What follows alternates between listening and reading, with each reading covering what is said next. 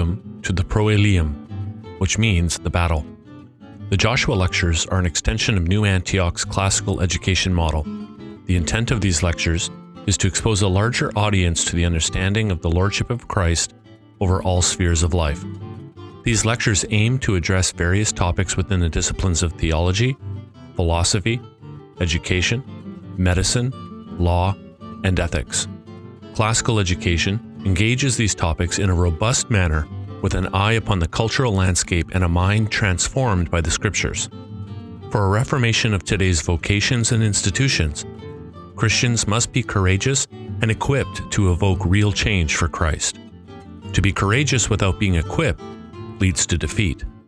To be equipped without possessing courage leads to disaster. New Antioch extends an invitation to you to come and experience these lectures in person.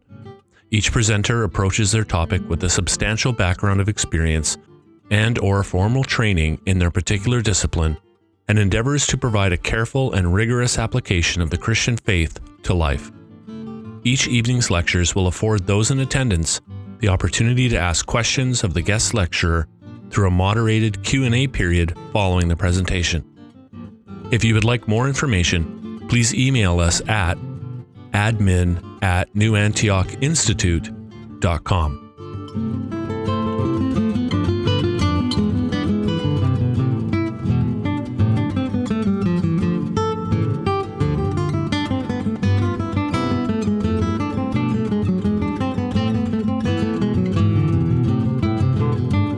All right, we are now heading into medieval history, but we want to make that bridge that divide by means of a consideration of the Filioque, which is the addition that was made to the Nicene Creed at the Third Council of Toledo in 589 AD.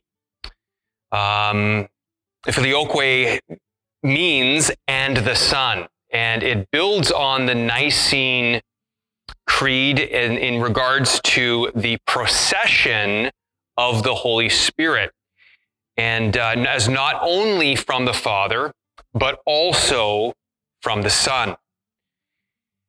Now, this didn't really be a problem in terms of the unity of the church for some time.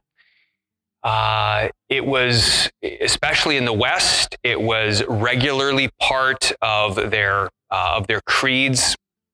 It would state that the Spirit is from the Father and the Son, and there were many places that they would also use this. But eventually, at some point, it became that the Pope stated that everybody needs to believe this and needs to use this definition, and that is when the Great Schism of the Church in 1054 AD took place.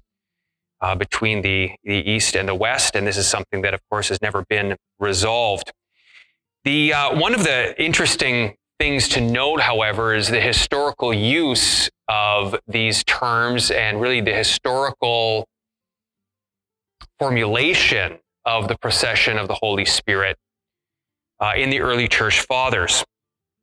And so there are many places in which the Holy Spirit is said in the early Church Fathers to come from the Father, and then there are other places where the Holy Spirit is said to be from the Father and the Son. But reading from Schaff and he's actually quoting another doctor, Dr. Waterland, who we might actually come back to next week potentially, Lord willing. But he makes an important distinction about the early Church Fathers and their formulation of the procession of the Holy Spirit that is important for us to understand in how this gets built out into the Filioque clause and the schism, and then for us who, of course, follow in the Western tradition. He states this: "One thing is observable, though, that the ancients, appealed to by both parties, have often said that the Holy Ghost proceeds from the Father, without mentioning the Son, absolutely happens. It happens all the time. Yet they never said that he proceeded from the Father alone. So that the modern Greeks have certainly innovated in that article, in expression at least, if not in real sense and meaning. As to the Latins, they have this to plead, that none of the ancients ever condemned their doctrine, that many of them have expressly asserted it, that the Oriental churches themselves rather condemn their taking upon them to add anything to a creed formed in a general council than the doctrine itself, that those Greek churches that charge their doctrine as heresy, yet are forced to admit much the same thing, only in different words, and that Scripture itself is plain, that the Holy Ghost proceeds at least by the Son, if not from him, which yet amounts to the same thing. And I think that Waterland is right on this point. I think both he and Schaff really understand the early church fathers well. Both are eminent historians of the early church, and there were many of the early church fathers, like Cyril of Alexandria, and many others as well, that would state that the Holy Spirit is from the Father, or also say that the Holy Spirit is from the Father through the Son. But those are completely compatible statements. And so I think that we are right here in the West and in our understanding that the Holy Spirit does come from the Father and the Son, proceeds from the Father and the Son, and yet, I would state that my preference is that the Holy Spirit proceeds from the Father through the Son. I think that is the most faithful way to describe the procession of the Holy Spirit.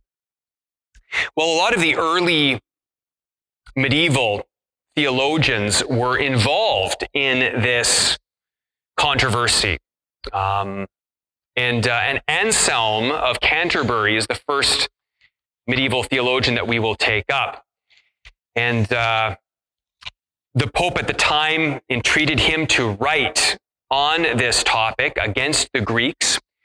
He came up with an interesting book that I've read a considerable amount of Anselm. I've actually not read this particular work, simply called The Procession of the Holy Spirit. And it's... I think it's Russell. No, is it Russell Friedman? No, it's Kerr, I believe. No, am I getting his name a little bit wrong? Knell. Yeah, Knell. Several of the insights I will offer to you today come from him and his overview of especially the doctrine of the Holy Spirit within the medieval times. He remarks that actually Anselm's treatise, who is in many other ways is such an important theologian. He wrote the Monologion, the Proslogion, and those are both seminal works. And yet he stumbled to some degree in his not in that he was wrong in his defense of the West's view of the procession of the Holy Spirit, but he simply did not prove that doctrine terribly well in his book. But reading from a brief quote from the Monologion, he states, what delight to gaze upon what is proper to Father and Son and what they have in common. And nothing gives me more delight in contemplation than their mutual love. So what is he doing? Well, he is stating, and this becomes something that is very well understood and prominent in the medieval theologians, that the Holy Spirit, drawing from Augustine, is the love between the Father and the Son. He is that which is common to them. From Anselm of Canterbury, who is by far one of the leading theologians of medieval times, as well as one of the earliest ones, we move to somebody who is not as well known, but perhaps did a better job on this topic, and that's Anselm of Havelberg. Now you've got, there's more than one Anselm. That's a strange, that's a strange name. Actually, there's at least three Anselms. These two aren't the only ones. But Anselm of Havelberg was did a little better in demonstrating the doctrine of the Holy Spirit and defending that procession of the Spirit from Father and Son. And he stated quite openly that the Holy Spirit creates the unity of the Trinity. And in fact, he could call as one of the attributes of the Holy Spirit in his eternal relation to the Father and the Son, he could refer to the Holy Spirit as the connection between them, communion, concord, love, sweetness, and holiness. He states, and perhaps for that very reason, the Holy Spirit alone is rightly called the Holy Spirit, since by his breath, he joins both members of the Godhead and in himself connects them in one essence. Unity in Trinity and Trinity in unity, ineffably distinguished and wonderfully conjoined. One of the ways in which Anselm of Havelberg demonstrated that the Holy Spirit was from both Father and the Son was actually by way of an analogy that we find in the book of Genesis. And we'll get into this when we start to develop some of our triads in Scripture. As far as some of the ones that lie in Genesis, I don't know if we'll touch on this one in particular, but he actually demonstrated this doctrine from the birth of Abel from Adam and Eve. Okay? He demonstrated that the Holy Spirit proceeded from Father and Son both by drawing from the birth of Abel from Adam and Eve. Now, of course, you're wondering, why not Cain? Well, there's some bad things going on with Cain, right? So he didn't use Cain. He could have used Seth, and in fact, a lot of the early church fathers and medieval theologians did use Seth. But, and of course, there are some potential issues with that analogy. Of course, if you're using an analogy of birth, then you're sort of mixing the means of procession because because it's the Son who is begotten, right? And not the Holy Spirit. The Holy Spirit proceeds or emanates or is breathed out. He's not begotten. So there's, does the analogy really work? But he argues, and it's an interesting proof that, just as Adam and Eve then together brought forth Abel, in this case, so too the Father and the Son together brought forth the Holy Spirit, of course, not in time, right? Eternally. What is interesting, though, is the question of, in that analogy, is there's certainly a primacy to Adam, because Eve comes from Adam in the creation account, and so that works well with the analogy. But the question is, does the Holy Spirit come from the Father in a particular or a primary way? And actually, Anselm of Canterbury didn't really like that idea. And there are others in the Western tradition that would simply want to, derive the Holy Spirit in sort of equal measure, if you will, from both Father and Son. But Anselm of Havelberg, following Augustine, said that the Holy Spirit is found to proceed rightly and principally from the Father. Rightly and principally from the Father.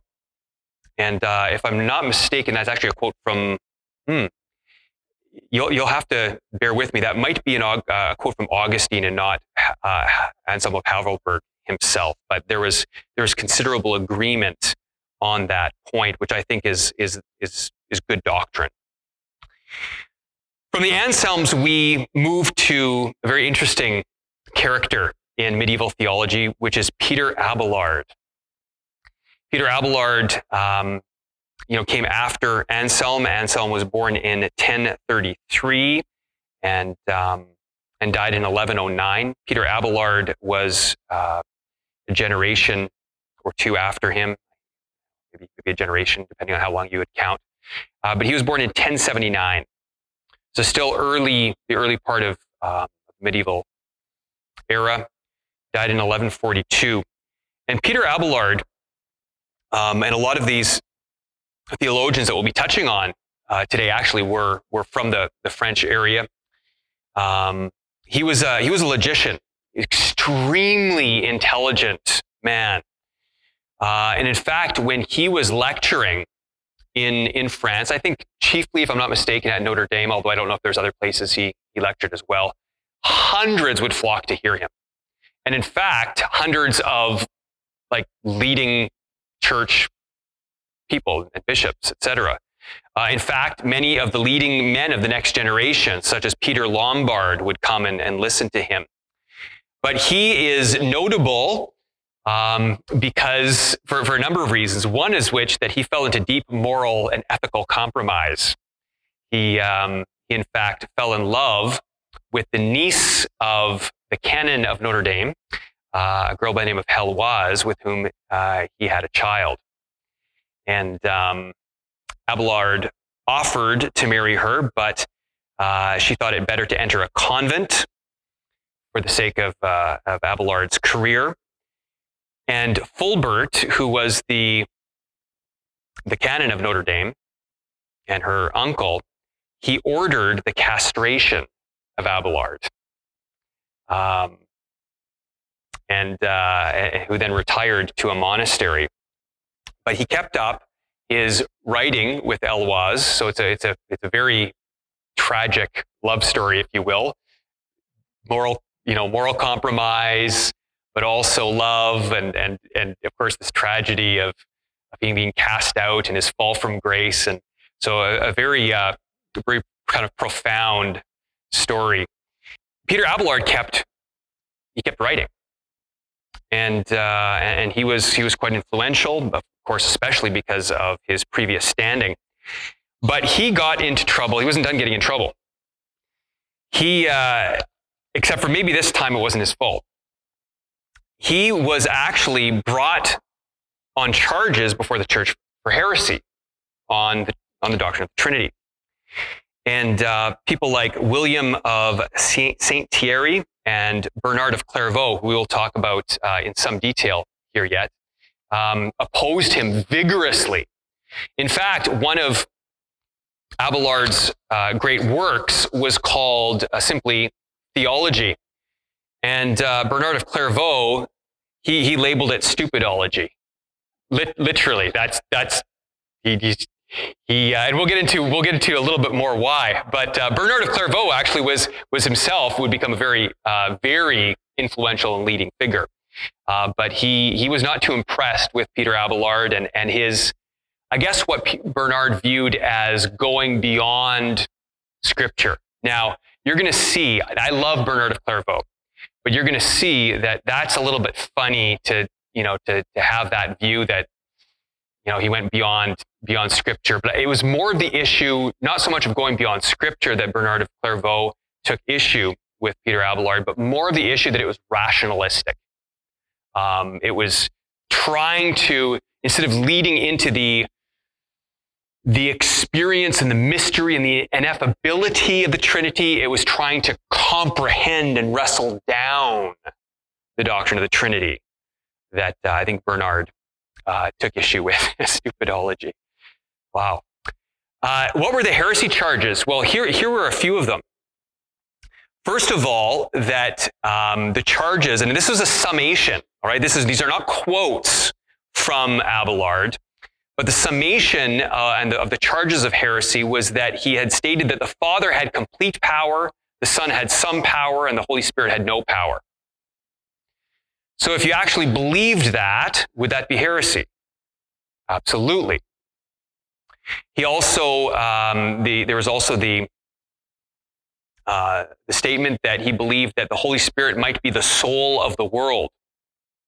Now the issue was that Abelard had seen in Plato's writing in Timaeus this idea of mind, intelligence, and world soul, and had looked on that as some sort of like a pagan view of Trinity that was yet not the right view, and he actually had taken pains to state, listen, this is not the biblical view. But he wanted to see some sort of reference to that. He wanted to build bridges to that, and that was a major charge against him. And then another charge, kind of in connection with the first one, is that to the Father pertains power, but not wisdom and kindness.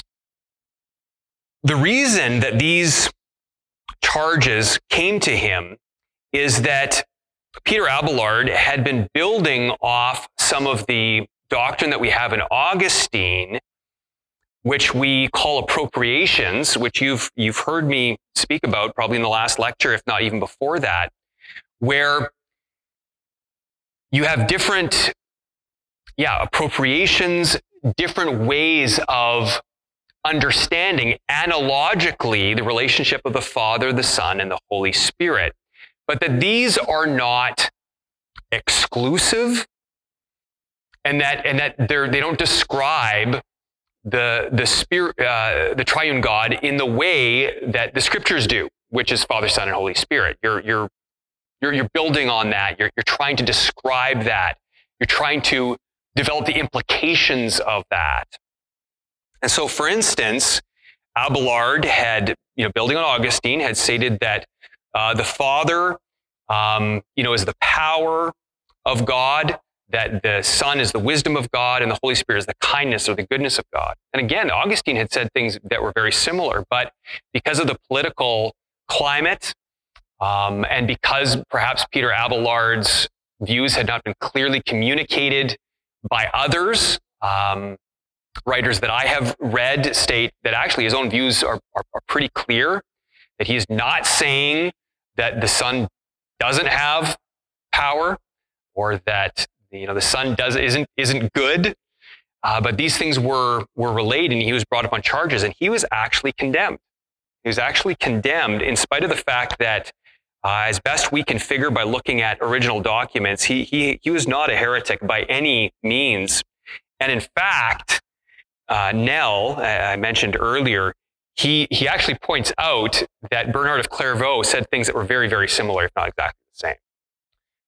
It was well understood. And in fact, when Abelard was saying things like this, he understood these to be things that were found in the early church fathers. He understood himself not to be saying anything particularly novel. That was interesting, an interesting controversy within the medieval church. Bernard of Clairvaux, moving to him,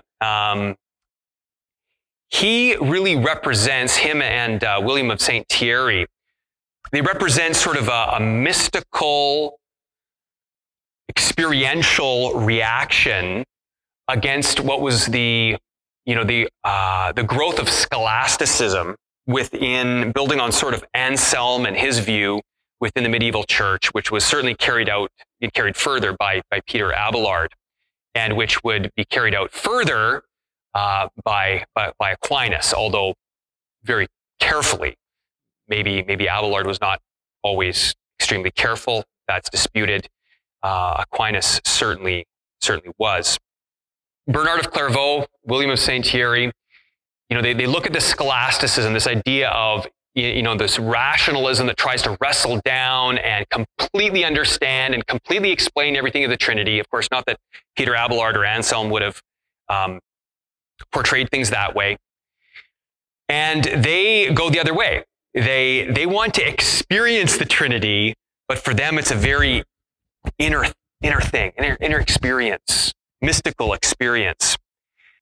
And I want to read some from Bernard of Clairvaux, because he is fascinating. I think he's worth listening to in his explanation of this mystic understanding of God and the triune God.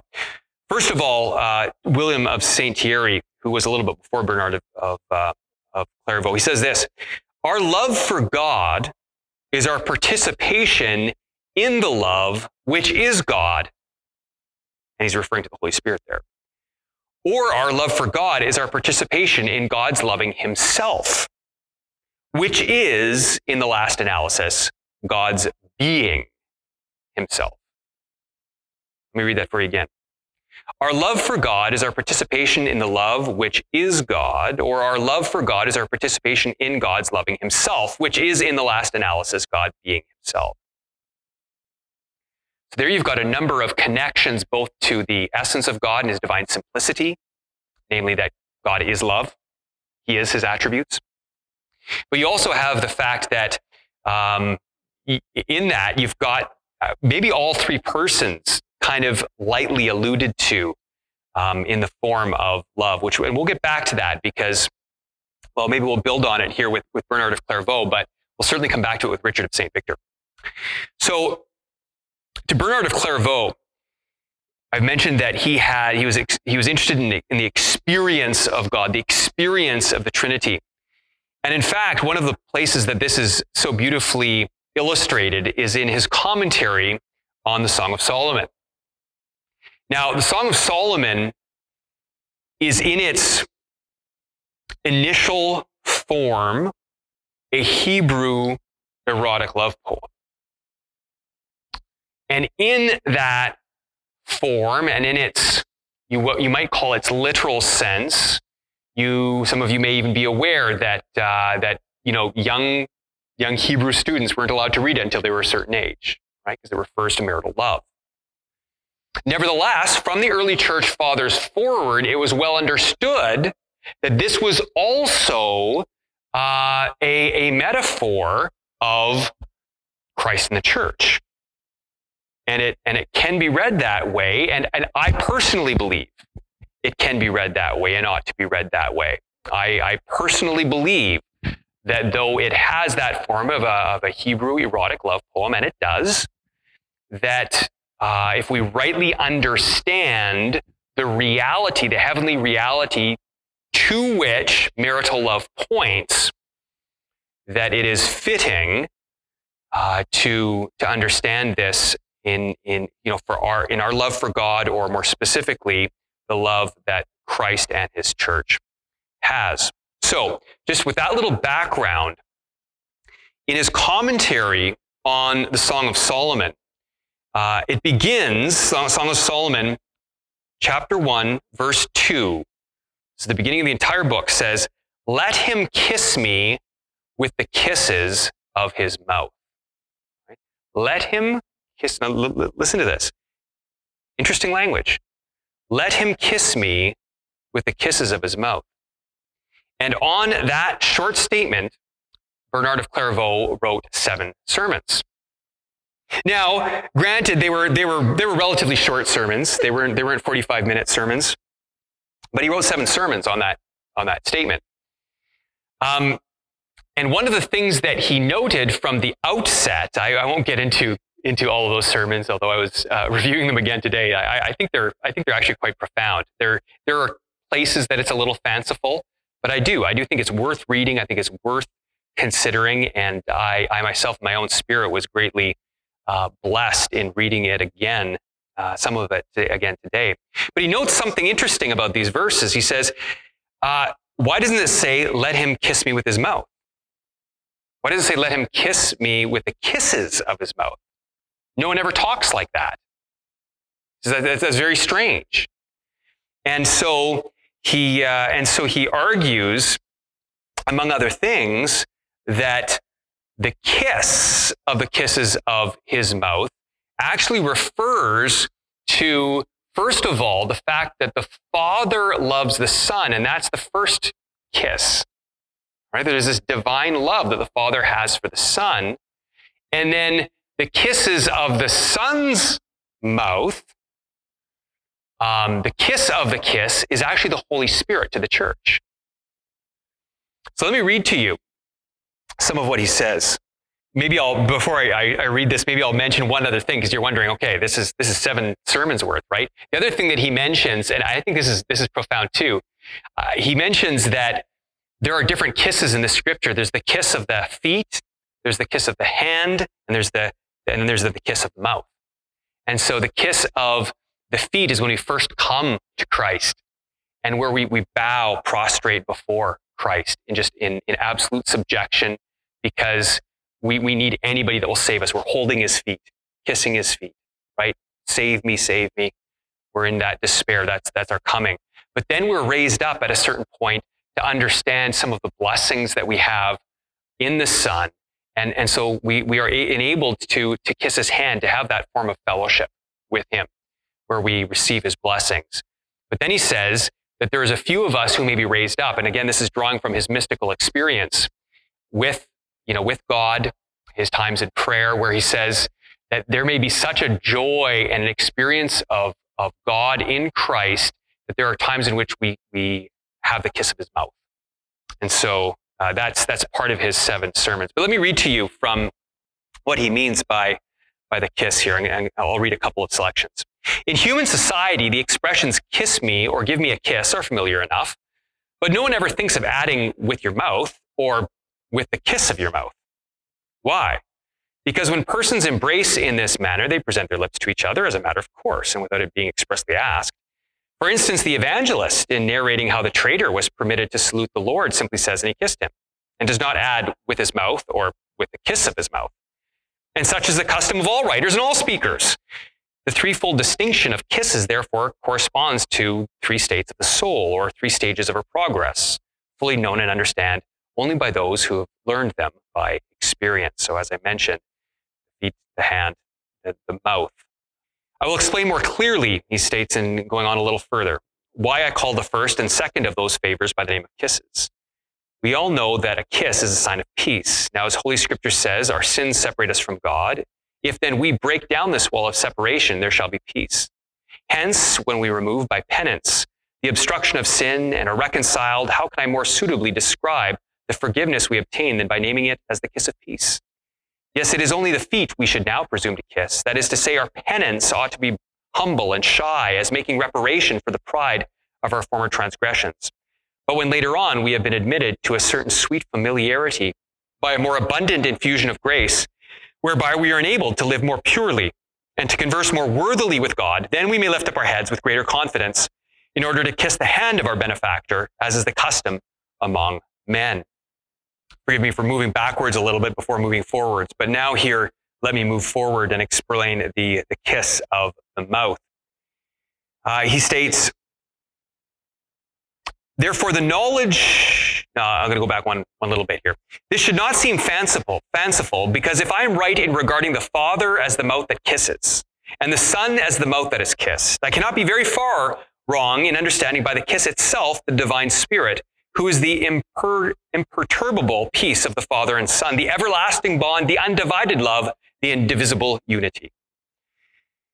One may here object and say, therefore, the knowledge of the Holy Ghost is not essential to our happiness, because when Christ declares that eternal life consisted in knowing the Father and the Son, he said nothing of the third person, nothing explicitly, I grant you. But when the Father and the Son are perfectly known also must assuredly be the Holy Spirit, who is the common goodness of the two. Even one human being cannot be fully known to another so long as it is uncertain whether his disposition is good or evil.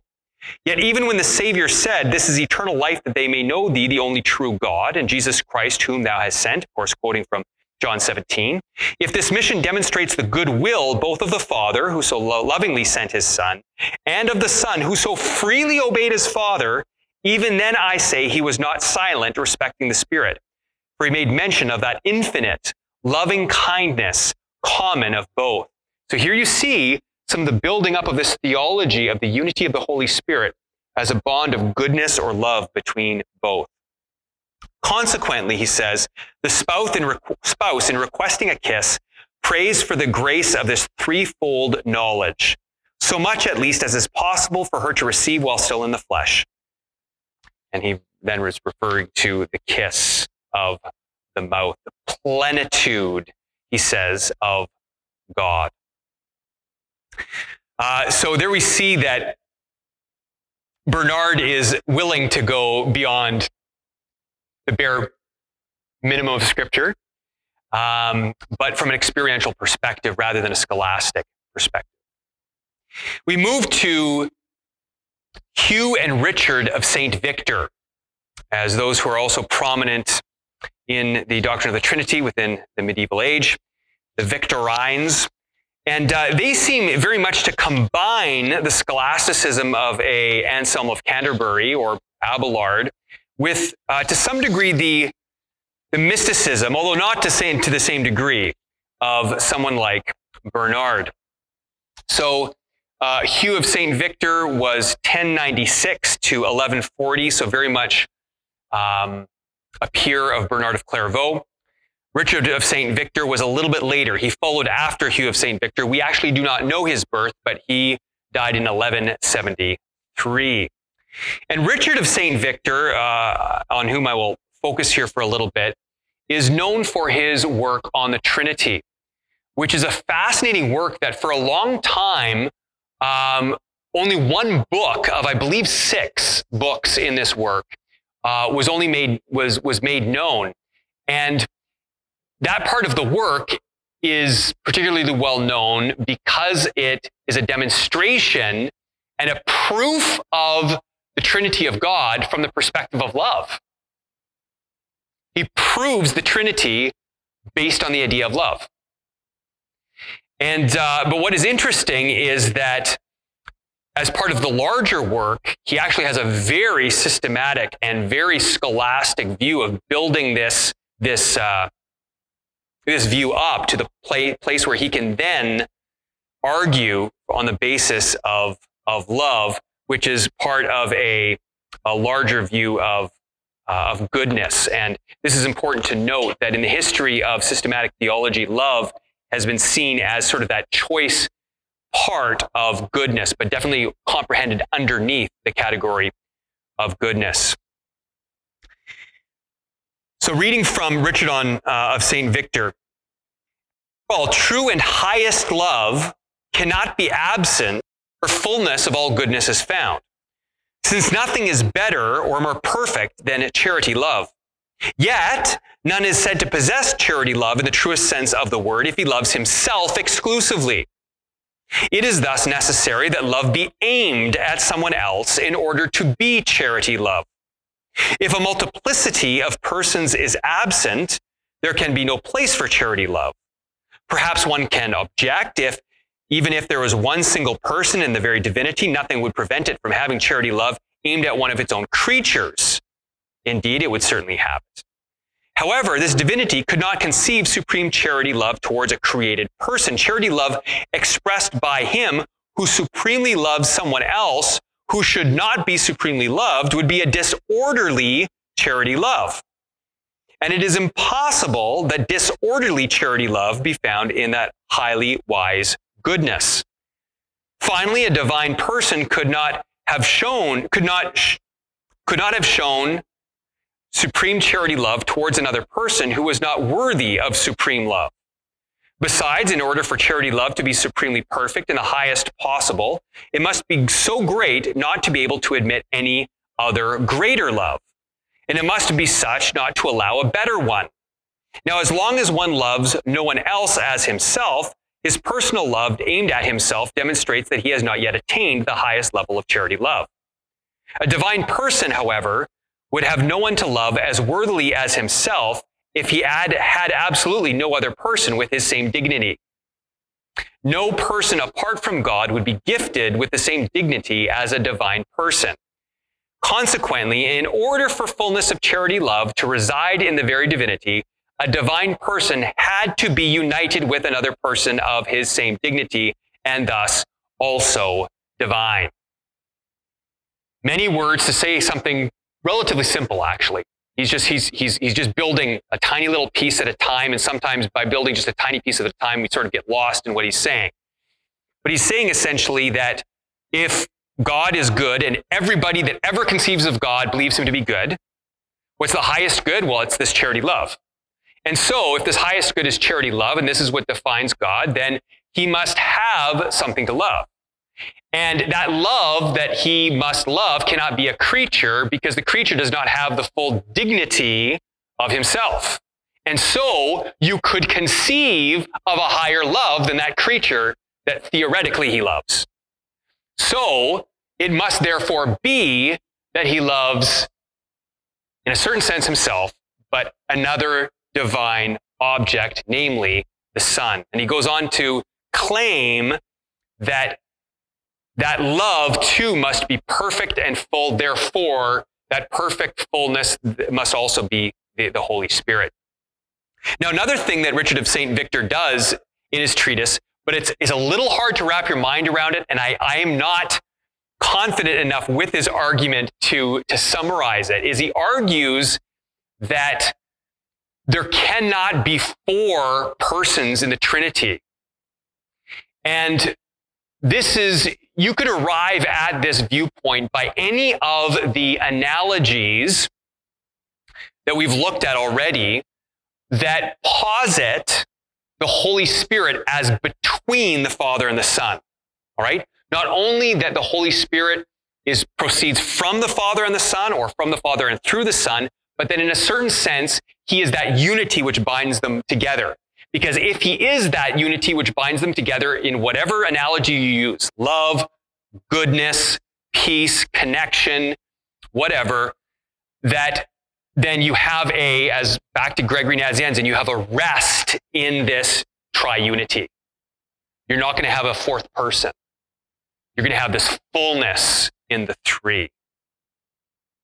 To finish, Graphic doctor, the angelic doctor. Bonaventure was a Franciscan, Aquinas a Dominican. They were roughly contemporaries. Bonaventure born in 1217, Aquinas in 1225, both of them dying the same year, 1274. Bonaventure was an Italian who studied under Alexander of Hales. And he was very strong, very much like Bernard, on sort of the experience of God, though still quite ordered in his thinking.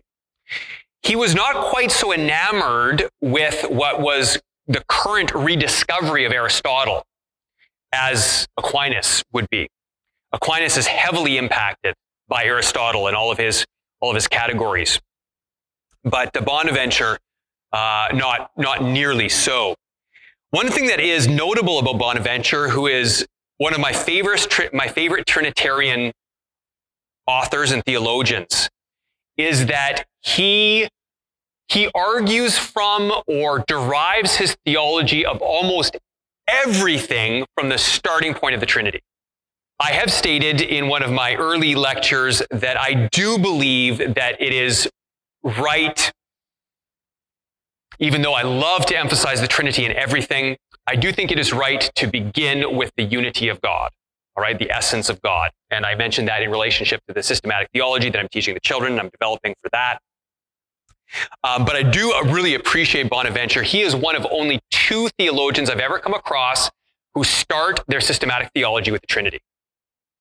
So that I appreciate that greatly. But what is interesting is that not only does he talk a great deal about the Trinity, but he lets his doctrine of the Trinity influence almost everything else, developing a number of series of triads, but not only triads. He actually has quite a significant developed system of 12s and 4s, and he relates us all to some degree to the Trinity. 7 as well, but he's impacted by this symbolism of the numbers in Scripture.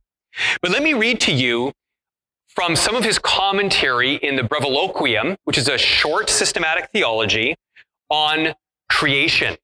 And this will give you an idea of how his triadic Trinitarian thinking impacts the rest of his thinking. He says, "The utterly perfect principle from whom flows the perfection of all things must act by his own power and law, and for himself as an end, for in his action he needs none by himself. Hence, he must be the threefold cause of all creatures, efficient, exemplary, and final." And I believe he views that as a Trinitarian triad. As a result, every creature must bear the same threefold reference to the first cause. For everyone exists by virtue of the efficient cause, is patterned after the exemplary cause, and ordained toward the final cause. For this reason, every creature is one, true, and good. That, too, is a Trinitarian triad. Has mode, species, and order, and has measure, distinct existence, and weight. For weight is defined as an orderly tendency. All this applies to every creature in general, whether material, spiritual, or composite, as is human nature.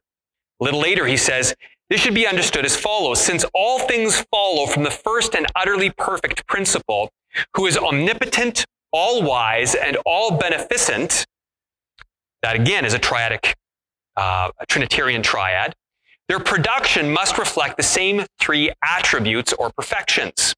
Therefore, the divine operation which built the fabric of the universe was threefold.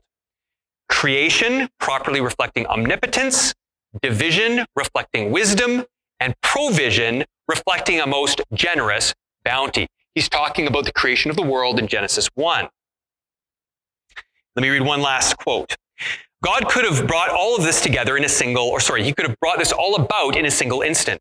He chose instead to act through time and step by step, and this for three reasons.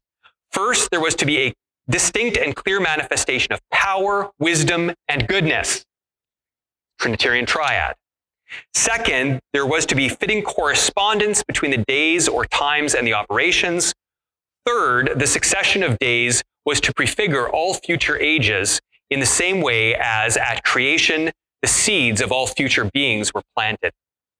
And notice there that Bonaventure has, if it's not already clear, he has a nested triad. He has an initial triad that bears relationship to the Trinity, in which a second triad flows out of it, which too reflects the Trinity.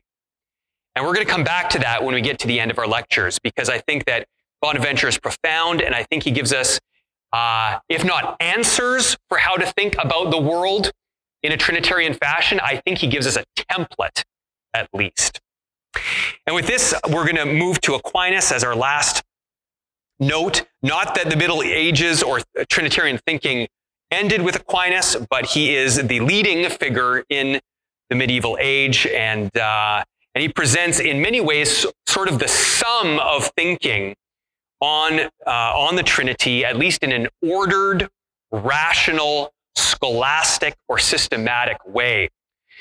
If you have ever read Aquinas, who is called the Angelic Doctor, and his great Summa Theologica, or maybe the Summa Contra Gentiles, he has a number of other works. I've read also on evil, which is a great contemplation on the nature of evil. But he has a very particular way in which he addresses things. It's fascinating. First of all, he starts with a question. And then what he does is he states what are the possible objections. So right up front, even before he gives his answer, he states what all the best options of the bad answers could be. Okay? So what he does is he states his opponents, if you will, his opponents' best wrong answers. Then he answers it as best as he knows how, sometimes a very simple answer, sometimes quite an extended one.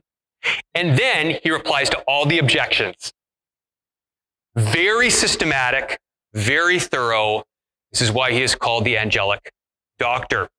He reaches a pinnacle of, as I mentioned, of the ordering of the doctrine of the Trinity. And even though I am not going to go into much detail at all here now about Aquinas, much of what he states is going to inform and has informed for the rest of time, the rest of church history, the dogmatic view of the Trinity. And so we'll go back to a lot of what he stated when it comes to dogmatics and try to make some very careful distinctions. It's hard to do better than Aquinas when it comes to making those distinctions.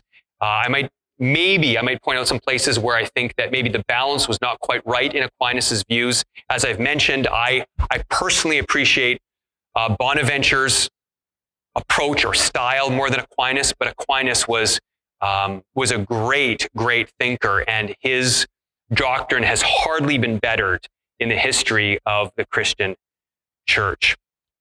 And I think I'll end there. Let me pray.